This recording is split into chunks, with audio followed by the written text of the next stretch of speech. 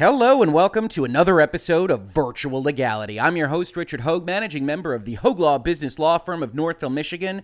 And last week I did a video talking about a bill proposed in the Senate of North Dakota that was a little bit unusual. We don't do a lot of talking about North Dakota proposed Senate bills here, but this particular bill, as we talked about it, was a mirror image of some of the complaints that Epic has been bringing against Apple and Google in their now famous lawsuits that are continuing to proceed at a federal level on the basis of antitrust violations that are alleged against those two companies. But because they're facing some friction in pursuing that particular avenue, and because Epic has a lot of money and likes to pursue a bunch of different avenues, we noted that this law in North Dakota sounded a little bit like them. In fact, the name of this video from last week was that North Dakota appears to have Epic's back. How? Well, because this bill was going to ban Apple from keeping an exclusive app store and ban Apple from using its in-app payment processing services as the exclusive way to get money from users to developers. And it wasn't just Apple, of course, it was Google and Android and anybody else that might fall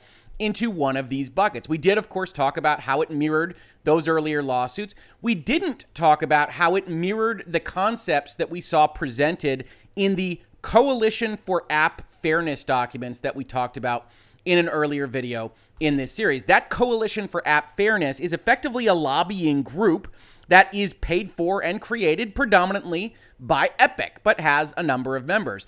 They describe themselves as follows: the world's most popular online platforms and the app stores that govern access to them have become a critical gateway to the consumers of digital products and services worldwide. While they can be beneficial when fairly operated, they can also be used by platform owners to hurt developers and consumers. In fact, this original law here mirrors the Epic side of things and the Coalition for App Fairness so much, one could be forgiven for thinking that they drafted it and paid for it themselves. But of course, that wouldn't happen because you have Tim Sweeney going out there on Twitter with statements like, "I alone can protect you and make decisions for you," is the timeless sales pitch for tyranny. Americans have always known better than to accept it as a governing principle. Now the pitch is being made frantically by tech corporations who surely know better. And of course, somebody professing these kinds of things online and on Twitter would never suggest anything like perhaps drafting the law themselves.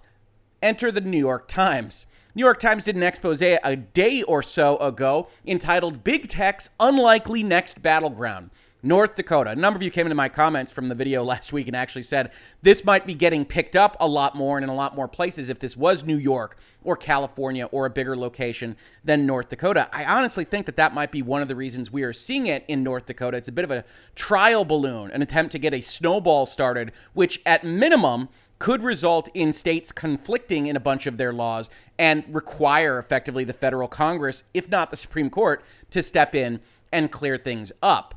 But North Dakota didn't act alone. I've pulled a couple of snippets from this particular article. Last month, a lobbyist approached Kyle Davison, a North Dakota state senator, with an unusual proposal: a law to stop Apple and Google from forcing companies in the state to hand over a share of their app sales.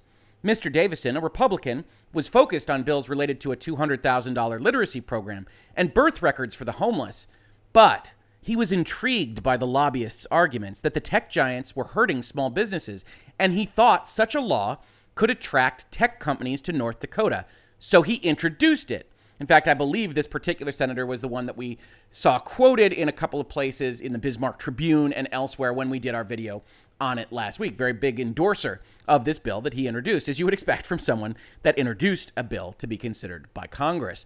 But it continues. And this is actually about, 11 or 14 paragraphs later in the article, not at all at the top. Mr. Davison said he had been given the draft legislation by Lacey Bjork Anderson, a lobbyist with Odney Public Affairs in Bismarck.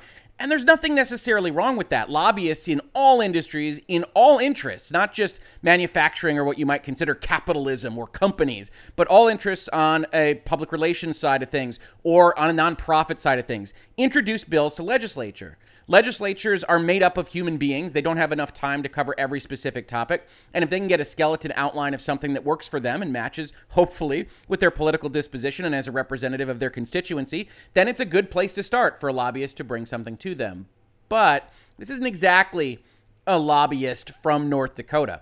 Ms. Anderson said in an interview that she had been hired by Epic Games, the maker of the popular game Fortnite, and the plaintiff in lawsuits against Apple and Google over their app policies. She said she was also being paid by the Coalition for App Fairness, a group of firms, including Epic, Spotify, and Match Group, that has protested app commissions and is leading the push for App Store bills. That's right, a North Carolina company in the name of Epic Games running a coalition for quote-unquote app fairness made up of all sorts of companies in all sorts of states is effecting a proxy war against a California company in Apple by drafting and paying for lobbying of a law to be enrolled in North Dakota. Epic doesn't just sound like they are behind the proposed North Dakota law. They are, in fact, behind the North Dakota law. Epic Games, a tech corporation, thinks it knows what's best for you in North Dakota. But of course, that couldn't be the case because that's the timeless sales pitch for tyranny. Even more amusingly, if you actually look at what happened here, the engrossed bill, the bill as it continues to evolve from what Epic Games drafted, and is presumably still a part of this process, has gotten what appears to be even worse for North Dakota tech companies. You heard the senator say in the New York Times piece that he thought this would benefit North Dakota companies. That makes sense. That's why you enroll a bill. You think it'll benefit your people. But what this actually applies to now is any digital application platform that gets $10 million from North Dakota and does one of two things: provides an application that was created by a person domiciled in the state to someone else. So if a platform sells something made by a North Dakota company, it falls under this law. Or if it sells something to a resident in North Dakota, it falls under this law. So if it makes $10 million and it either sells or facilitates the sale of an application in North Dakota or out of North Dakota, it falls under these laws.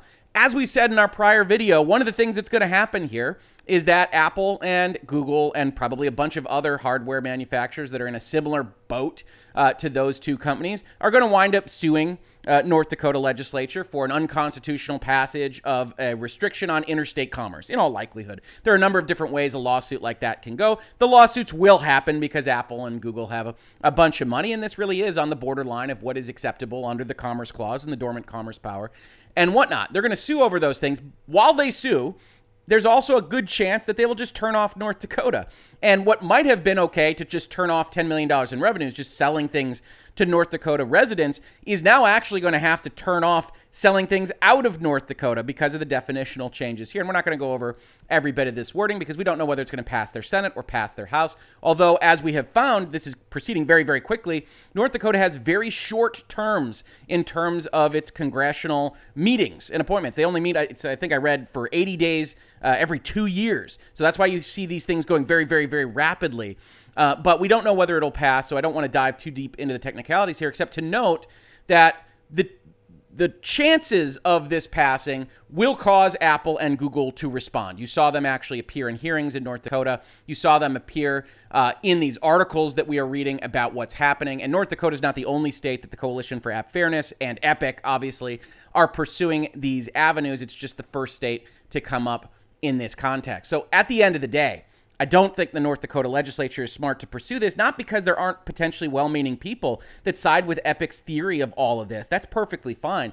But because it's likely to result in lawsuits, those lawsuits are not 100% chances of winning for the North Dakota side of things and could very much result in bills being paid by the North Dakota taxpayer, hurt the North Dakota tech companies that are purportedly trying to be helped by the passage of this statute, and ultimately wind up in a situation where you're still waiting on an antitrust lawsuit and a federal Congress to act or not act, to take up the playing field by not acting, and not really helping anything in the state of North Dakota itself. So I wanted to bring this to your attention because I know a number of you commented on the fact that it sounded so much like Epic, and certainly I thought this was a fairly big deal that the New York Times got this piece of information that Epic drafted this law and put it forth in North Dakota Why North Dakota? Who knows? Maybe they thought it was the best, most susceptible place to introduce a law of this type. You can actually go read the New York Times article, and you'll get a lot of quotes from North Dakota senators that say, hey, look, I send pictures of things on Facebook to my grandchildren. This is a little bit above our pay grade, and I don't know that they're wrong necessarily, but it's certainly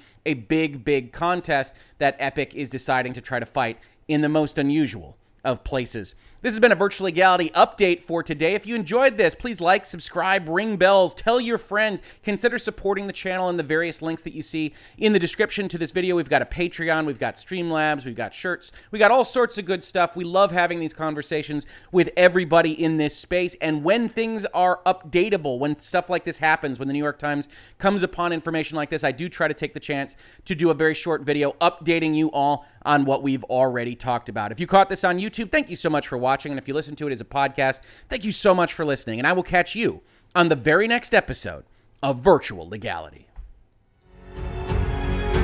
Virtual Legality is a YouTube video series with audio podcast versions presented as commentary and for education and entertainment purposes only. It does not constitute legal advice and does not create an attorney-client relationship. If you have legal questions about the topics discussed, please consult your own legal counsel.